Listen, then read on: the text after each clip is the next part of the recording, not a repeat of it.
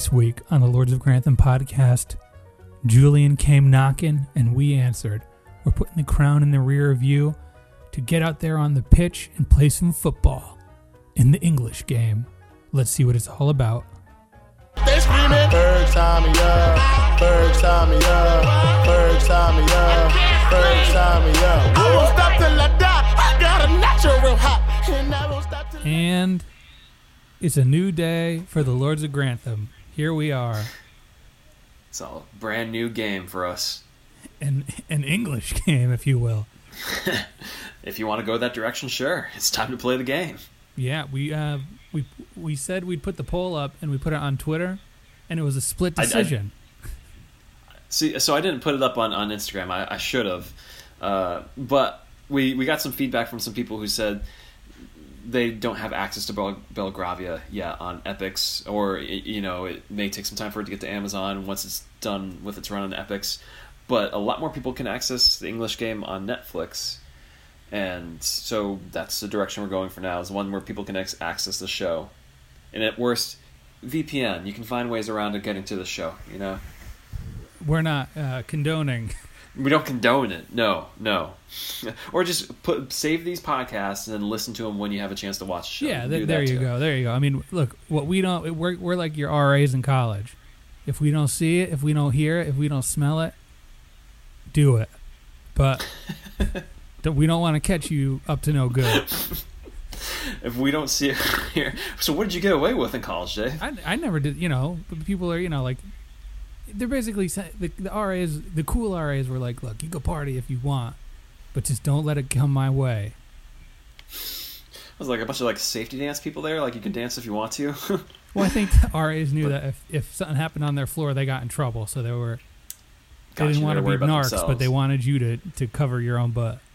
And that's essentially what's going on here. Is we don't want to be impacted by this, so yeah, so you don't can watch go tagging us. But on your socials as you do break the law. Exactly. But before we get into the English game, we have a couple things to discuss. Okay. Our good friends at Highclere Castle Gin came a knocking. Great gin. Yeah, so they have two different things they kind of wanted to ask us if we would be cool enough to discuss, and they're cool people. They've been cool to us, so of course we're gonna indulge. They have a YouTube channel now that they're getting off the ground.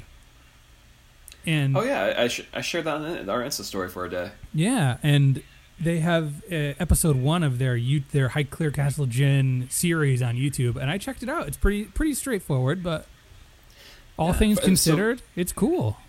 Yeah, so for those of you who enjoyed our conversation with the people at Highclere Castle Gin back in last July, they're very well connected to the Carnarvons, and this video series follows Lady Carnarvon and just her sharing stories from the real Highclere Castle, from the real Downton, essentially. So if that interests you and you want to hear more of that, watch that YouTube channel. And what's the YouTube channel name, Dave? I think just search Highclere Castle Gin on YouTube and it'll show up. It's the first thing. It'll be Highclere Castle Gin episode 1. Right. We'll link to it in the episode description as well. Mm-hmm. And another thing, the second 2 of 2 from our friends at Highclere Castle Gin, on Friday, so this coming Friday, what is that, the 17th, at 4 p.m. Eastern Standard Time, and whatever that translates to your time zone, we weren't given the math on that, there will be a virtual cocktail half hour with Lord and Lady Carnarvon on their Facebook page. Yeah, Facebook Live. I'm sure that video will probably stay up on that platform, sometime after that too, if you aren't available or aren't awake at that time to watch it live. But I think still working. Yeah, we got an invite to attend. Yeah, so we're gonna be in the audience as well, in enjoying the stories of the Lord and Lady. So we hope to see you there. Please shoot it our way too if you want us to ask some questions and you can't attend. Well, I mean, I think if you're gonna attend because you heard it on the Lords of Grantham podcast, do us a favor, and when you ask a question, just say I'm here because of the Lords of Grantham. Yeah, just go all in. I mean, why not? It's like a free promotion for them. Well, here we are promoting them because we love them, and they've been super cool to us. So I don't think they would mind. Lady Carnarvon would be like, "Oh, that's my favorite podcast." I don't know if that's Don't that's do not what her the voice impression sounds like. No. I think what you need to say is Porchy the Carnarvon, he came up positive in our rankings. So I think that's all they need to know. Yeah, and we clearly don't know what happens to him in season 2 or 3. So, or if he comes back. Yeah, I think he does. So that's that. But I have one more thing to promote. Okay. So a friend of ours who I used to play in a band with in high school works for Spotify. And he's been a little bored during the quarantine, so he asked all the old bandmates if he could put our EP on Spotify. So, if you want to hear 15-year-old me playing the guitar on Spotify, it's there. You just need to go. So, what's the name of the band? It's called 3 Years Accident Free. 3 Years Accident Free. We're a ska band, or we were a ska band, but it's stuff that, it's funny how some of it has aged. But it's also funny how some of it has remained pretty consistent as far as our characters as people. But amateurish lyrics. Yeah, well, there's a song about Star Wars, there's a song about the love of video games, and there's a song about people that we don't like at shows. And all that stuff is still, I'm 31 years old, and that's half a lifetime ago. It's still very relevant information. Well, there you go, Dave. Yeah. So check that out if you're into that. And Corey's band is coming up next week on Spotify. I have nothing to promote on my end, an extracurricular, so and check back next week, listeners, for Dave's Animal Crossing code. We'll be giving that out next week too. Hey, I mean, if you're playing Animal Crossing, we talked about it in the Lord of Grantham Lounge a little bit. Hit us up. Man, I played that game 15 years ago. I came early to the party and I left early. It was. I had enough of that Tom Nook guy, man. I don't want to deal with him again. It was gifted to me, so I was. Oh, really? Yeah, I was talking to my brother because he just got a Switch, and I said, he was asking. I said, "What games did you get?" And he said, "Pokemon and Animal Crossing." And I said, "I'm interested in Animal Crossing, but this was. I've had some ups and downs with my job over the past couple weeks, and I was in the gray area, and I said, I don't really know if I can afford to drop $60 on a video game. And then I just looked in my Venmo, and I had the money for the game. So my brother bought me Animal Crossing. So man, that was a very thoughtful gift. And I have been sinking a lot of time fishing and shaking down trees for cherries and coconuts. Well, anyways, I'm happy for you. Yeah, I mean, maybe I'll pay it forward to somebody else. Before, well, this transitions to the episode. Well, speaking of that gray areas, let's go to England. But transitioning into this episode, Boris Johnson. No, we're not talking about him. Okay, so we're visiting a Julian Fellows show. We're back with Fellows. It feels so good. But over the weekend, I was catching up on. They have all the old Pierce Brosnan, James Bond movies on Netflix. Mm-hmm. And I was watching Tomorrow Never Dies, and I recognized the person who was on the screen, although I couldn't quite place him. And I thought, is that Julian? And I looked up on IMDb, and Julian Fellows is there next to James Bond in Tomorrow Never Dies for one scene as like some kind of prime minister figure. Wow. Yeah. Is he good? Yeah, he was very Julian. He was. He hasn't appeared in any other of Julian James to Julian, Bond movies. Where does Julian fall? Is he a Julian or more of a Julian? I think with an A. Okay. I think he earns it. And Rosalind is Moneypenny in those movies, which I never realized. Aunt Rosalind from Rosamund from Downton Abbey. So I was unaware too. I really didn't grow up with the Brosnan movies. I saw Goldeneye, and Goldeneye and Die Another Day. So I'm not well versed in Brosnan Bond. Anyways. Let's get to the man of the hour, though. Julian Fellows. This is what we're here for. More of that good-natured human drama that Fellows brings to us in The English Game. Mm-hmm. Dave, so what background did you have to this show before we chose to watch it? I think the only background that I really had was that when we were talking about this versus Belgravia, you were like, yeah, but English Game is about sports, and that really doesn't seem like it'll play with our crowd, and that was all that I knew about it. Yeah, that's all I really knew about was sports, and for some reason, I think they said football, and I just couldn't connect it to, as we call it in America, soccer, and also I was just like, wait, what is this sport? Because I was like reading some descriptions, and like they talk about how it was like a lot more brutal back then, and like played differently, and I just couldn't figure out what the sport actually was, even though it's quite clearly they're playing a version of soccer. You're talking about in the episode, you didn't know what the sport was? I wasn't sure what the sport was exactly. Yeah, well, they're playing I thought it was like a bit of rugby rules. That's what I was thinking. Yeah, it looked like it was going to be some rugby-ish type things, but yeah. So, based on my cursory research, Julian he just struck a deal with Netflix to produce a show exclusively for the platform. They wanted to get in the Julian Fellows business, and so I don't even know if this concept had come up yet for them. It was just Julian's going to do something for Netflix, and here's where he landed. And I'll share more about what his plans are for the show, but it's kind of interesting to me though that a big deal for Netflix was like we want Julian Fellows on our platform, and yet you can't see a lick of advertising anywhere for this show. Like even with us in quarantine and everything, I've seen advertising for Belgravia all over my social media feeds and everything. Mm-hmm. Yeah, same here. Epix has done a good job of like letting you know the creators of Downton Abbey have a new show. This show, I have seen absolutely zero promotion for, and it's been on Netflix for 2 or 3 weeks or whatever. The only stuff that I've seen about English Game is from our fans asking us if we're going to cover it. So, right, it just speaks to how Netflix just pumps and dumps stuff like on their platform because like just Well, I was looking at the top 10 because I said English Game, Julian Fellows, People in Quarantine. This has got to be like a high ranking show, and I was shocked to see that it's not there at all. Yeah. And not only does the Big Show and that new WWE movie on Netflix rank in the top 10, no English Game in sight. Yeah, and they must have spent a lot of money on this show because it looks nice. It looks very nice, very. And before nice. we get into like the details of the episode, I think if you're listening to this and you're curious on the show and you want to go check it out, my advice based on the first episode that I've seen, not the whole miniseries or whatever short form show it is, it's good.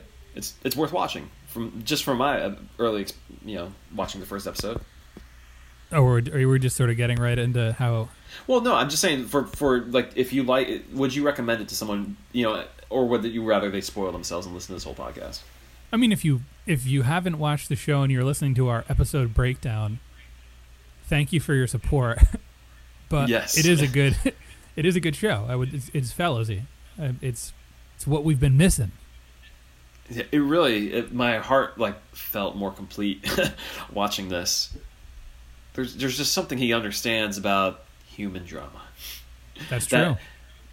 I mean, we don't need to talk about the Queen. I just feel like there's something here that wasn't there before, and I'm so glad we're back with him. Yeah, and we do know a lot of people have been asking us are you going to go back to The Crown? Yes, we will at some point. But we got 2 Fellows shows, so we're going to work on those. And then little did I know, like, how many TV shows he's written over the past decade. Miniseries, movies, man, like, we could be... Also, the Fellows could be a real moneymaker for us. Look, business is booming for us, man. And he's 70. Like, this guy is doing work like no one else at his age right now. Hey, man, Dr. Fauci's 79, so, this is... Is he? Oh, yeah. All right. Well, speaking of 70... Fauci. Yeah, speaking of 79, this show takes place in 1879. Look at that transition. We're professional broadcasters. Yeah. In England. Go figure. The English Game takes place in England. Dave, how did the show start? It started with a lot of exposition title cards, which I really appreciated because it saved so much time of characters. The one thing that Ring for Tea always used to complain about Downton was they used to do exposition breakfasts where they would just explain things over a meal. None of that in this show. They tell us all the stuff we need to know about this current situation and then off to the races or off to the pitch to play the game. Yeah, which I wish I would have mentioned that, I wish there was the asterisk for American audiences. You may know this as soccer, because I was like, wait, what are they talking about here? What game? English But that's game? just me being a dumb American. Yeah, what is this English game? But we see a bunch of players in the field, like, already going. Like, it's raining and they're kicking a ball around. It's like, oh, okay, it's that game. Yeah, and we see, like, the poor man's soccer ball is some weird pine cone-looking thing that this little kid is kicking around. Like, what the heck is that thing? Mm-hmm. Yeah, and as the show informs us, no working class team has really reached the finals before. It's unprecedented that it's always been kind of, as the show says, it's the English game. It's more of a game for the people in England who are like kind of rich and stuff like that, and they've kind of run the game pretty much. Yeah, there's like a wordplay there. Yeah. It is a high society thing that is not meant to dip down. Because who are our two, or who is our kind of hero here? He's a Scottish man. Yeah, Fergus. Yeah, Ferguson. Not Ferguson. Fergus. No, it's Ferguson. It's Sir Ferguson. They call him Fergus. Is Fergus Suter. I'm on IMDb right now. I got the page open. It's Fergus Suter? Suter. All right, well maybe Fergus Suter. Suter. Well, maybe it is Suter, but the way they pronounce it is Suter. Yeah. Okay, so yeah, it is Fergus. It's Asaph Ferg starring alongside the bad guy from Kingsman and Kingsman 2. Yes, yeah. Arthur Kinnaird is the character's name. I don't know the actor's name. I don't know any of these actors' names. Sure. Well, I think so. We first see Arthur playing the game first, right? And he's won the cup 3 times. He played in more Fallen Cups than anyone, and he's clearly rich. He's got money. We don't really find out much about his background, where he's coming from with that money. No, we do. We know that his wife is pregnant. He was a former football player. Gosh, this is gonna be so bad for international people. He was a former football professional player at one point, but yeah, I don't know. I guess his dad he's just rich. Yeah, it's unexplained wealth. It's like all of England. Right. Well, I mean, I guess it's similar to Downton, how it's just inherited, just passed down. Yeah, we're just you just assume that the rich are rich and the poor are poor. Yeah. So yeah, we see him in his element, and then we see Fergus and his friend Jimmy. Jimmy or Tommy? Tom, right? His friend? It's Jimmy. Oh, his friend is. Oh, yeah, okay. Because all these people. There is a Tommy. There's Tommy and Tom. There's two. He's doing what he did with Branson and Barrow. Thomas and Tom. He's trying to confuse us. He's Julian Two Toms. That's all his stuff has 2 Toms. He's two-Tominous, man. He's two-Tominous again. Yeah, so similar to Downton, they arrive by train. We get the shot of them coming in by train. Wouldn't it be great if they had Bates just sitting there, not involved with the plot? Well, Bates would have been a pup back then, man. Well, just put what's his name, Brendan Coyle, there as a extra in the background, just for laughs. Riding around trains for 35 years until he arrives at Downton. Julian, you gotta pay me my money. Bastard. Yeah. So they arrive at work and they're getting their food and board, and people are like, "Those don't look like mill workers." They're these 2 Scottish men who are showing up to do mill work. Okay, but they're not jacked up dudes. No, they're just two Jimmy blokes. is a remarkably average looking man. I can see Fergus is a bit imposing. Yeah, Fergus looks like he could throw fists, and he's got absolutely. that mustache. It really kind of lets you know he means business. But we find out that these 2 guys are professional Scottish footballers. Yeah, I mean, are they? I wasn't clear to me. They're ex-professional, right? They're still not professional, or are they? I think they're professional in Scotland. So it'd be like if someone was in the CFL and then went to go play college ball or something like that. Gotcha. So this is they're in their off season or something or maybe they're just getting offered more pay. Yeah, they just got offered money. I think that's one of the big controversies of the episode is that the old Etonians we'll get to that. are I mean, we're talking about it. But so the mill owner who brings them in is Mr. Walsh. He runs the mill and he oversees the team that represents the mill in these football games. The dude has a nice tan. Did you notice that? He's pretty tan. He's a tan-looking man. I didn't write it down, but I guess I did notice it. Oh, he has a really nice tan, along with the thick beard that he has. Yeah, he's got a good natural color to his beard for an older gentleman. He's got some gray, but he's got a lot of black. That's what. I mean, I don't have a black beard, but I mean, to get that sort of color ratio at his advanced age, I'd be all in. Yeah, the guy must have time for a tan and afford a good barber because he looks He looks well considering he runs a small mill. Mm-hmm. And as we soon find out, these are 2 ringers that have been brought in to help them win the cup. And why did he bring them in? Because this is as far as a poor team has gotten in a long time. Yeah. So if he brings these guys in, this could be the X factor they need to beat the rich boys. Yeah, it gives them hope, which is what he wants to instill in the community, which cycles back to my favorite theme with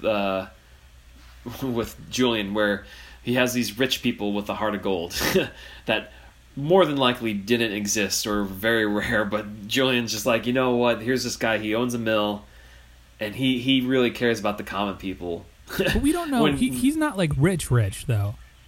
No, but he's got some money. He's got more money than a lot of his workers, for sure.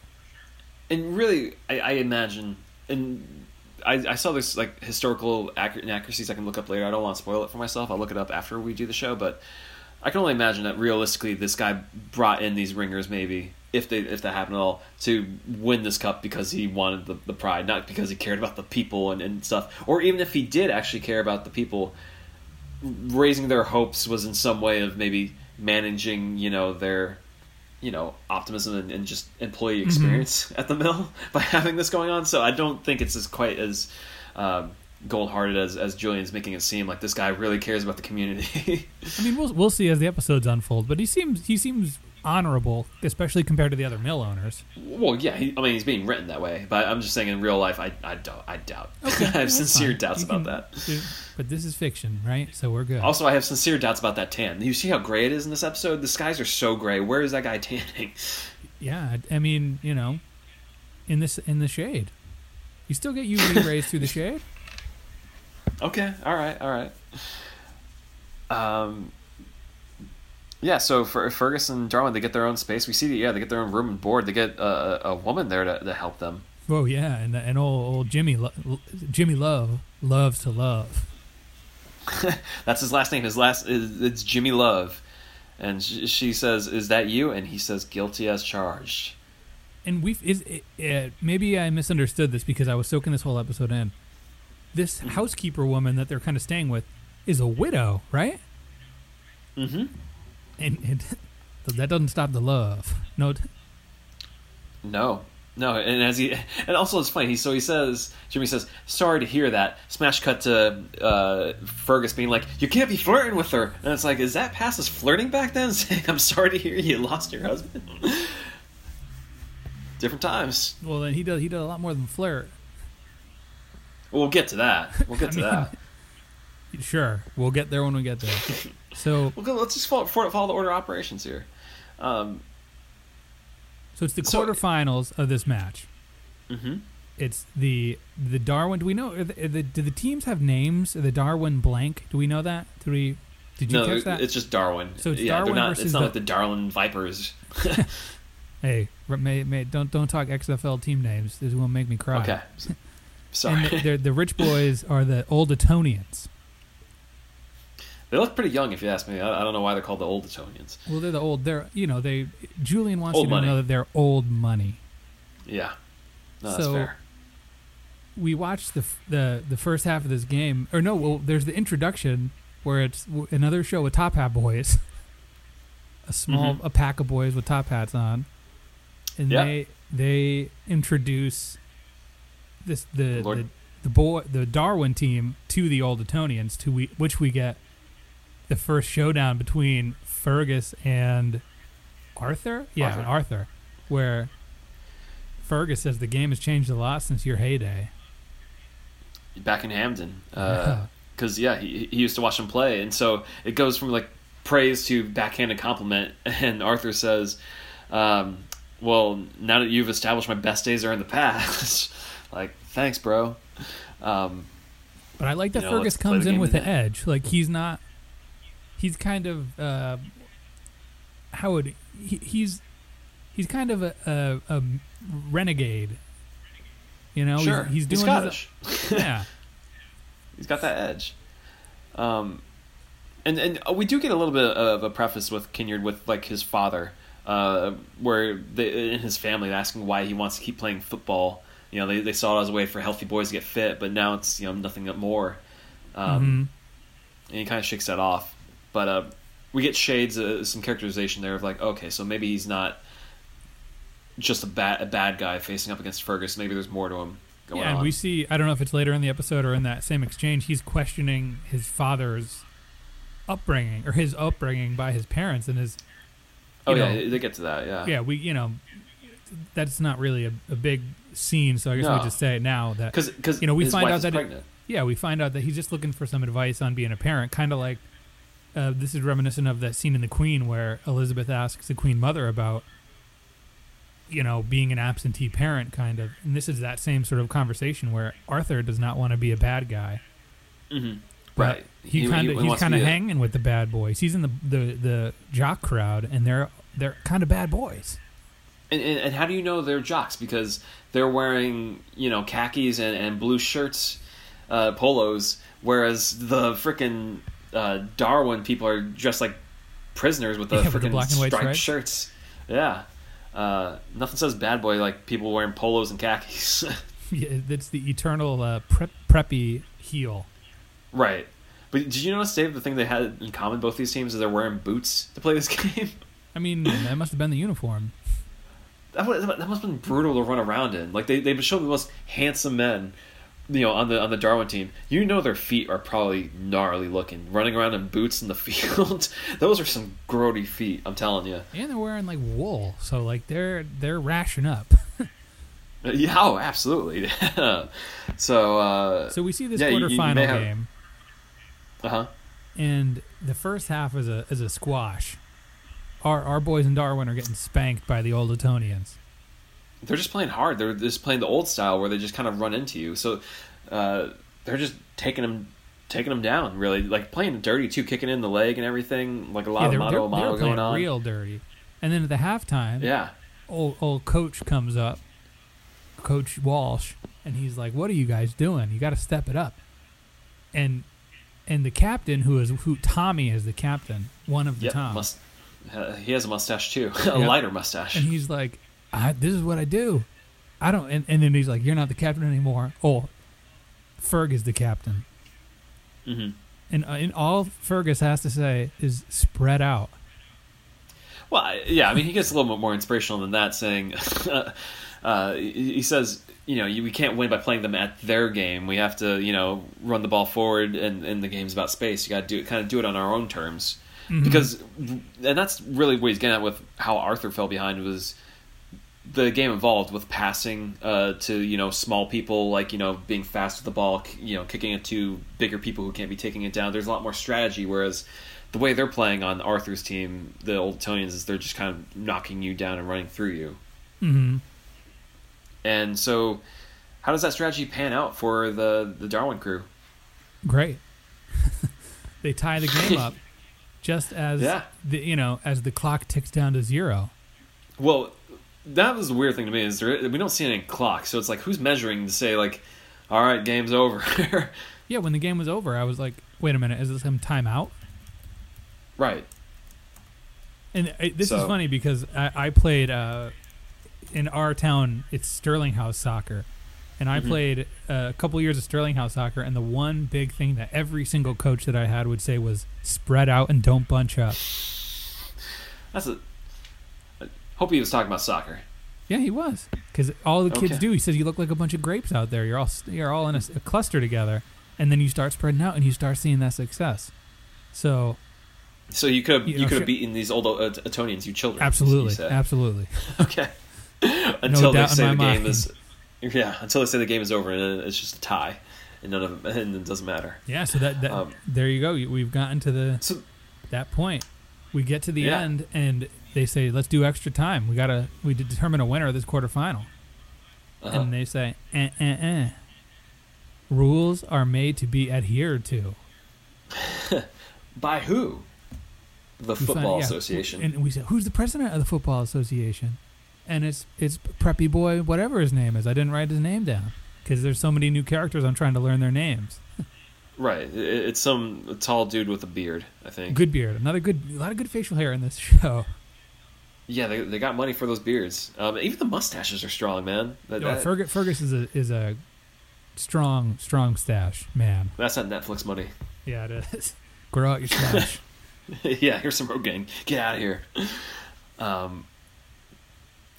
So, anyways, though, the issue with this is they're like, no, we don't want to finish the game. The game's over.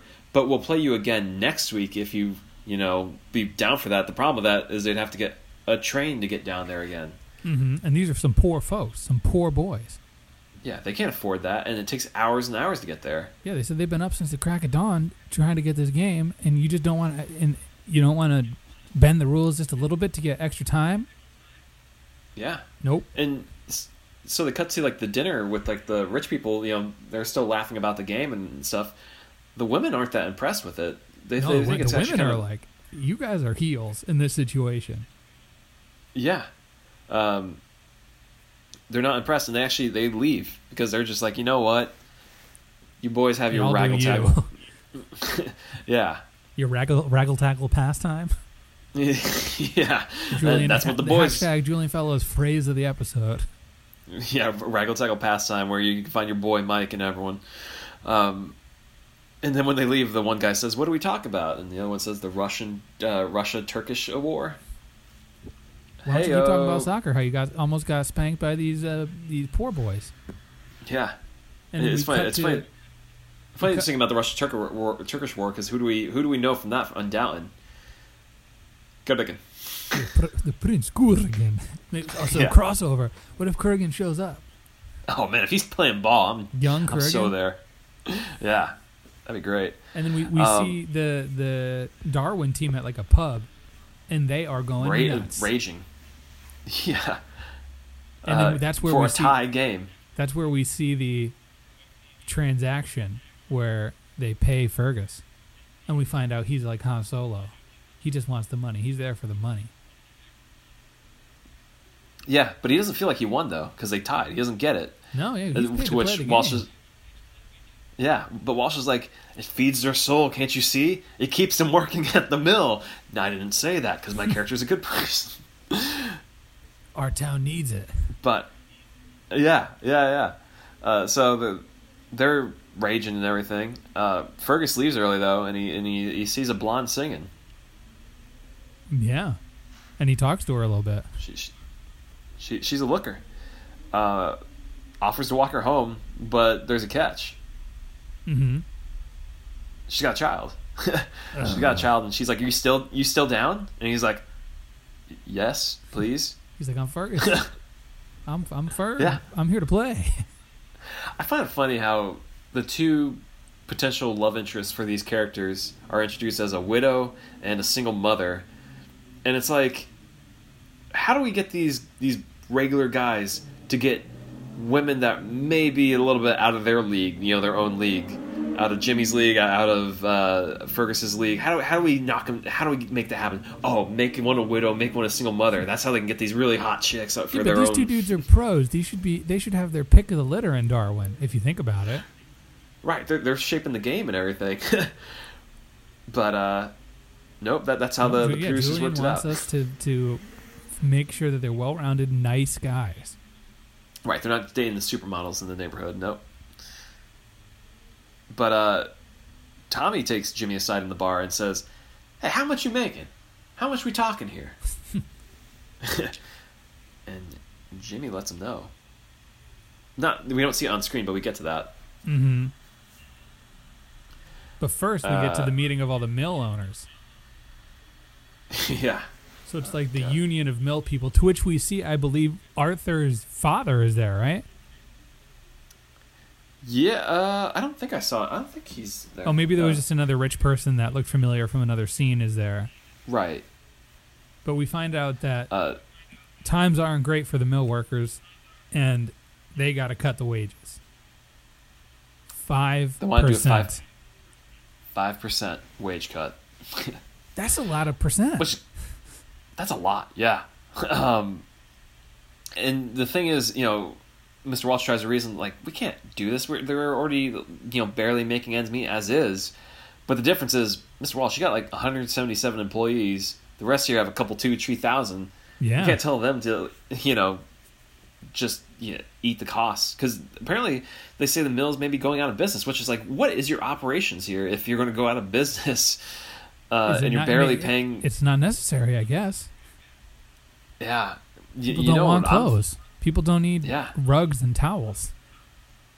Whatever they make at the mill. It sounds like they're they're going to need an industrial revolution there to help make ends meet there. In terms of I see. Mill finances. It's another Julian show, I guess. Yeah. But this is where we really see Mr. Walsh as the good guy. He's the only voice in the room to say, I can't cut the wages. I won't do it.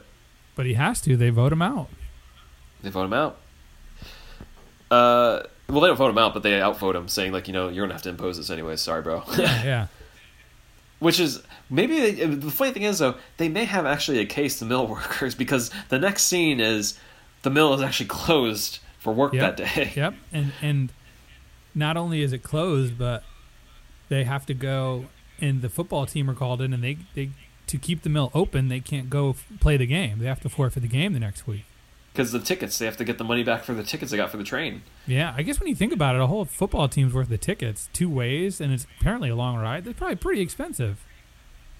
Yeah, because the Mr. Walsh says, we'll reopen it in a day, but I need all the money. I need all the liquidity, and so that involves the train tickets there. Sorry, guys, there's just not going to be any football, and they're all just bent out of shape out of it.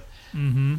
But I'd be questioning Mr. Walsh's money practices, which they end up doing, justifiably. And they say, like, they complain about them paying Fergus and Jimmy, and and then we see, like, Han Solo, Fergus tries to just get up and leave. He says, you know what, I'm not making money, on to the next one. Well, no, he does say, even if you were to take a portion of our wages, that would barely cover a quarter of the costs that you need. Oh yeah, but like, he's like, no money, no parts, no deal. Like, I'm out of here. Yeah, I'm out. Yeah, I can play for free back home or whatever. He says, my family's back there. Yeah, so they're almost what like, he means by that. He could have kids, a bunch of kids. Yeah, we don't know anything about him. We don't see that walk with him and the blonde lady either that he asked her. Maybe that's when he says, like, yeah, I actually got a kid too. We don't need to talk about that. I got a handful of them. Yeah, two or three of them. This is why I showed up here.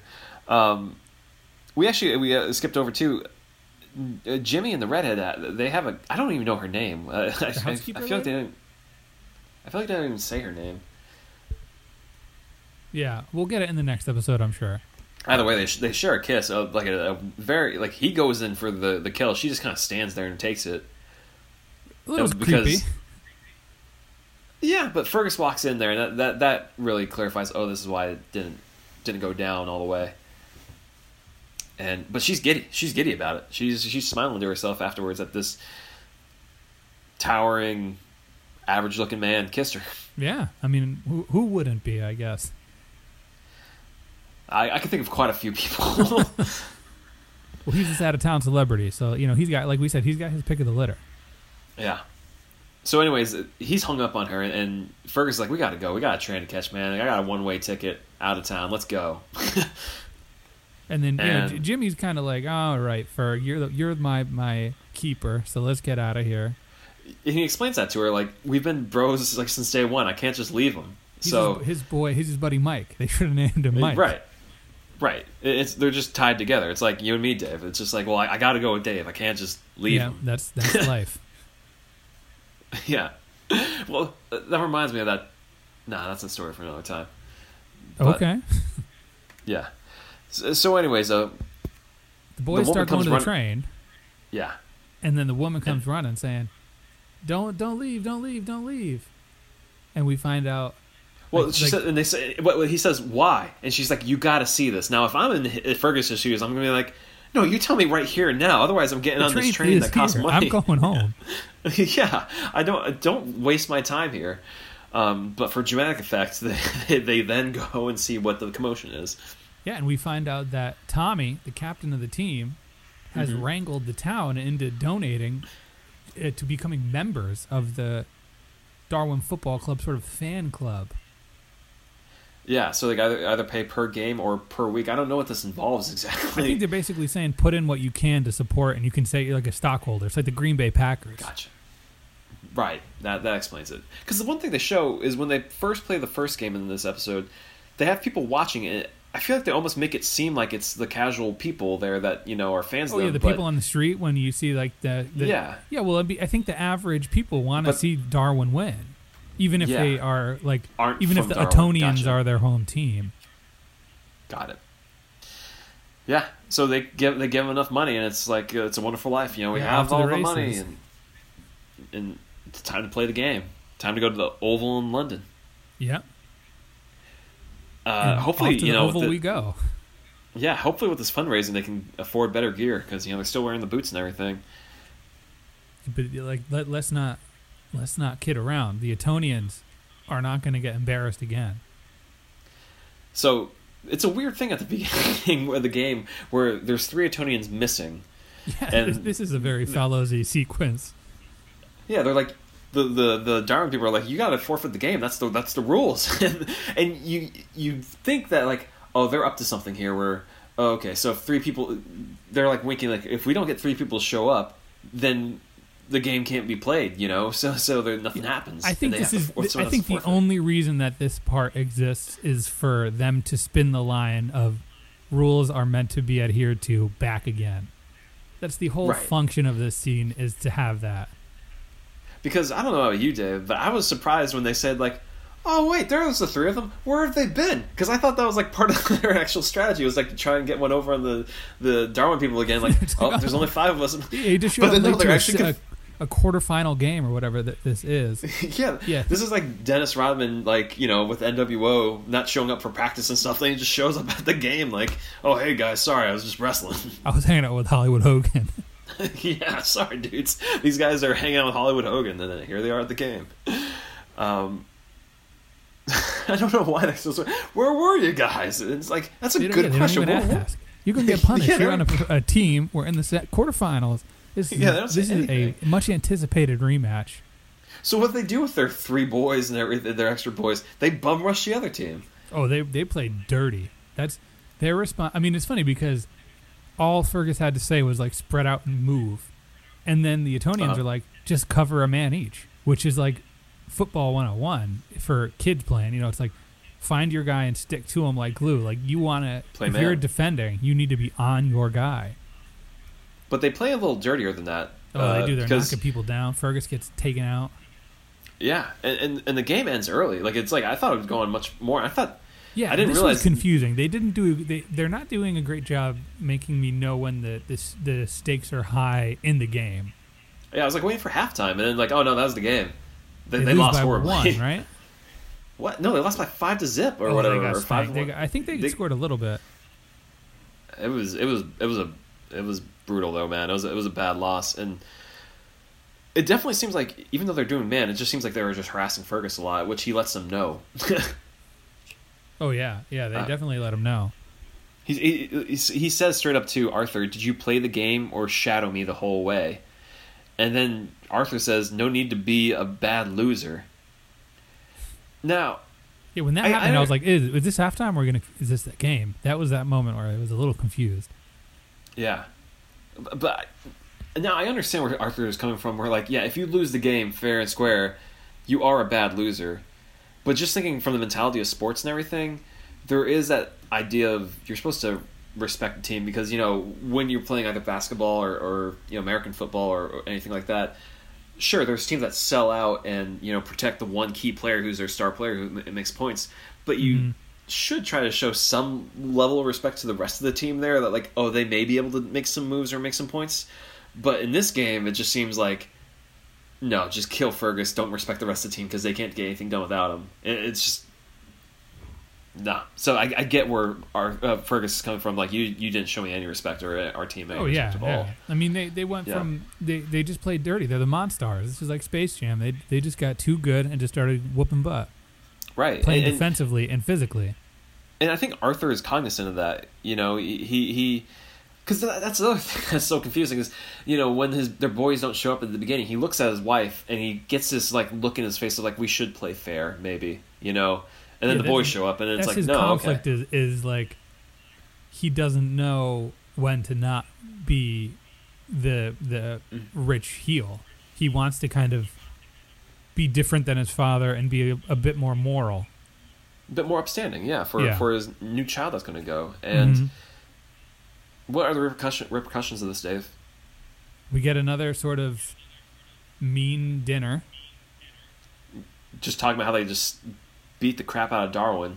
And all the women are also not happy. And then we see Margaret get up and say, I gotta go. I can't deal with this anymore. I'm going to sleep. And she's kind of grabbing her stomach, too. Because she's pregnant, yeah.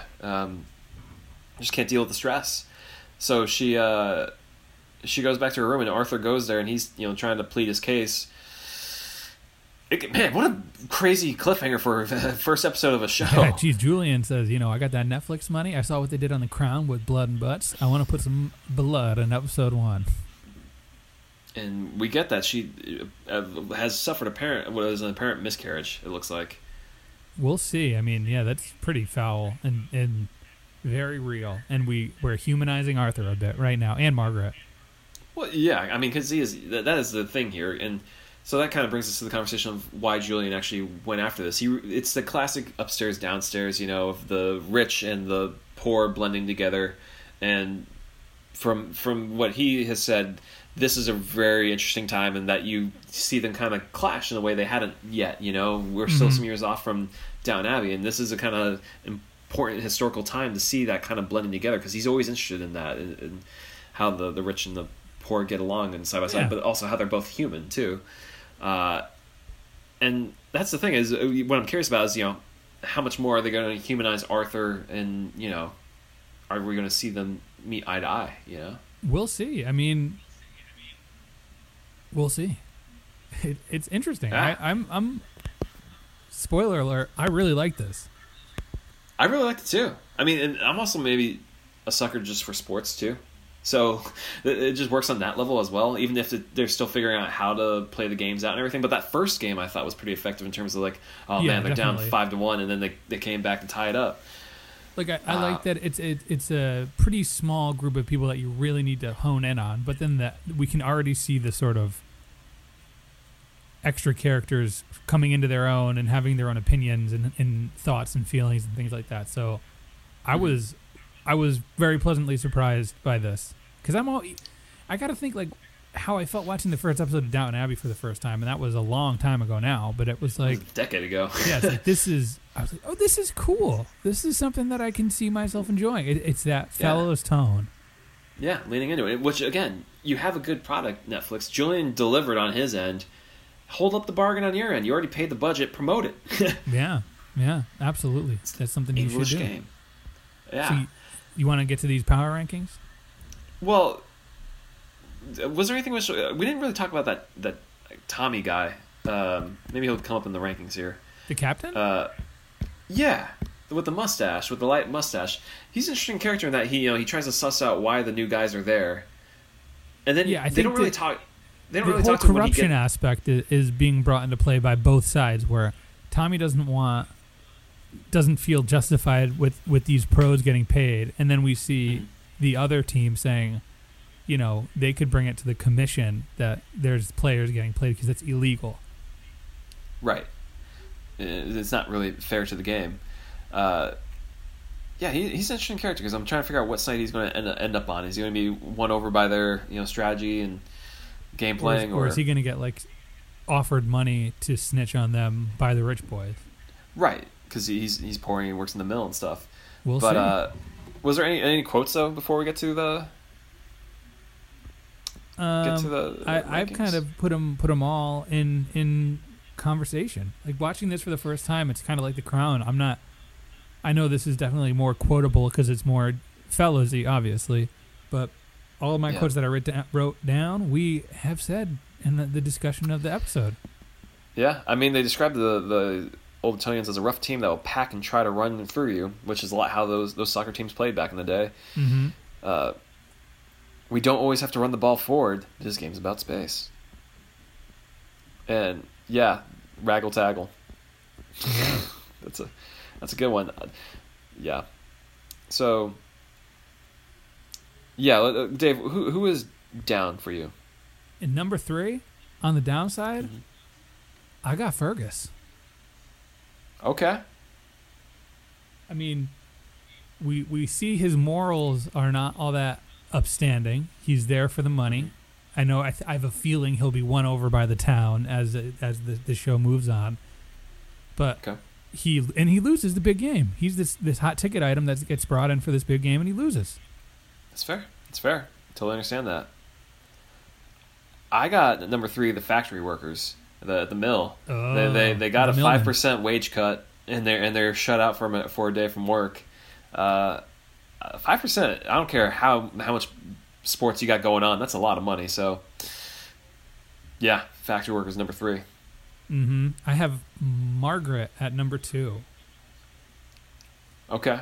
Because we see throughout this whole episode she's trying to sort of be there with her husband, who might be teetering towards being a good man, and he chooses not to, and then also she potentially loses a baby. Yeah, she's my number 1 actually. I thought that was that you can't top that in terms of things being worse. Well, who's your number 2? It's Mr. Walsh. Well, he's my number 1. See, I had a feeling we had it swapped. Well, because Mr. Walsh is irresponsible with his money. He brings in these 2 ringer players who don't win the cup for him. He almost loses the whole mill. The only thing I can say about him really is he's got a really nice tan, considering the gray skies they have over there in England. That's true. That's true. Who do you got going up? Who's number 3? But can't top for me what Margaret goes through. That's true. I just feel like we get a lot more attention on old James Walsh. So that's why. For sure. Yeah. Well, for going up, let me take the lead on this one. I got Arthur at number 3 going up. Look, I know he loses that game at the end, but the show ends the first episode with him being hoisted up by the crowd. Like, they're literally like picking him up off his feet, and they're having him body surfing or crowd surfing there because they're so glad he's there, and he's getting paid. So it's like, oh, he can be bad at this game and get paid well, and people still like him. That seems like a win. Well, I'll say Arthur's my number 2. Or he's not my number 3. Oh wait, did I say Arthur? Oh wait, I got him confused. Oh wait, no. I was just pitching for Fergus. Fergus actually isn't even on my thing. I had Arthur at number 3. He wins the game. I'm sorry, I had this completely wrong. Fergus is not even on my list. Yeah, Arthur's my number. He's my number 2. I retract everything I was just trying to put over on Fergus there. Okay, so he does have the town on his side, and he can get paid and be bad at his job and everything. But now I'm talking myself into putting him on my rankings, but at the same time, he did lose the game. Yeah, I don't know why I was going to bat for Fergus, because Arthur is not picked up and put in the crowd surfing. Arthur won the game. That's all he won, so good for him. That's 1 point. I got Jimmy Love at number 3. Jimmy. Because he comes in, and just like, Julian Fellows loves making his Jimmys ladies' man. Jimmy comes in, and he loves them. Loves to have him get the stroke. He meets a widow, lays the Mac down. He seems to be a little bit more accepted in the gang than Fergus, who's a bit more of a rogue.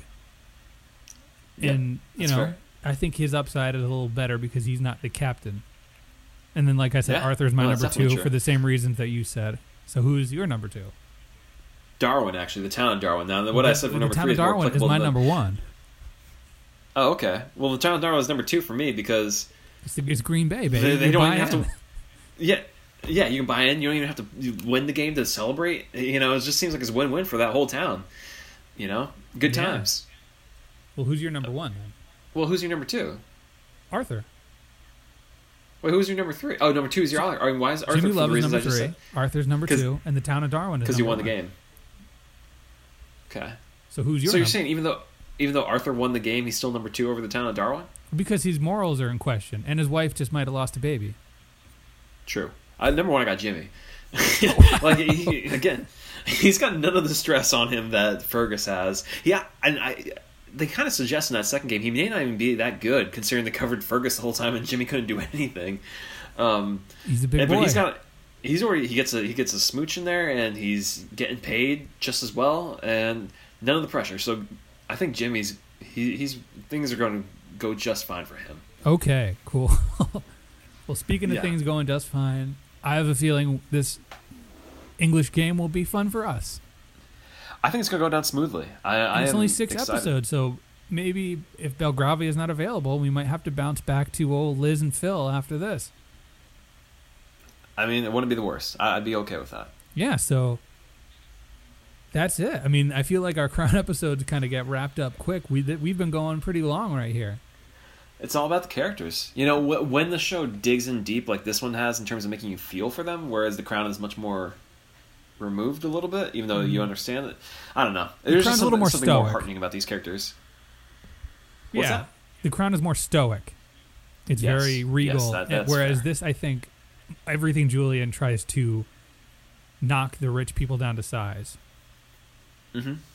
So, I'm excited for the future for this show, for what we're going to do with it. By the way, did you notice, this is one thing we haven't mentioned, this first episode, they show the handsome men in the locker room, and there's just a shot of the guy's, like, abs as he's, like, pulling his shirt up, and he's got, like, the thing, and they, like, linger on, like, these bodies, and they're the rich men. Julian knows his audience. He knows his audience.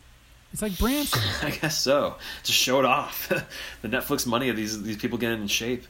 Yeah. So, you know. On that note. Follow us on all the social medias. Hit us up on Twitter, Instagram, Facebook. Email us. I'm not going to be posting pictures of those men shirtless, but I'll be posting a few pictures of the show. Yeah, and you know, if you are available to hop on at 4 o'clock on Friday Eastern Time, Highclere Castle Gin, just look them up on Facebook and YouTube. Mm-hmm. Sounds good. Yeah, so with that, you know, we'll see round 2 next week. Yeah, we'll see you on the pitch. Yeah. All right.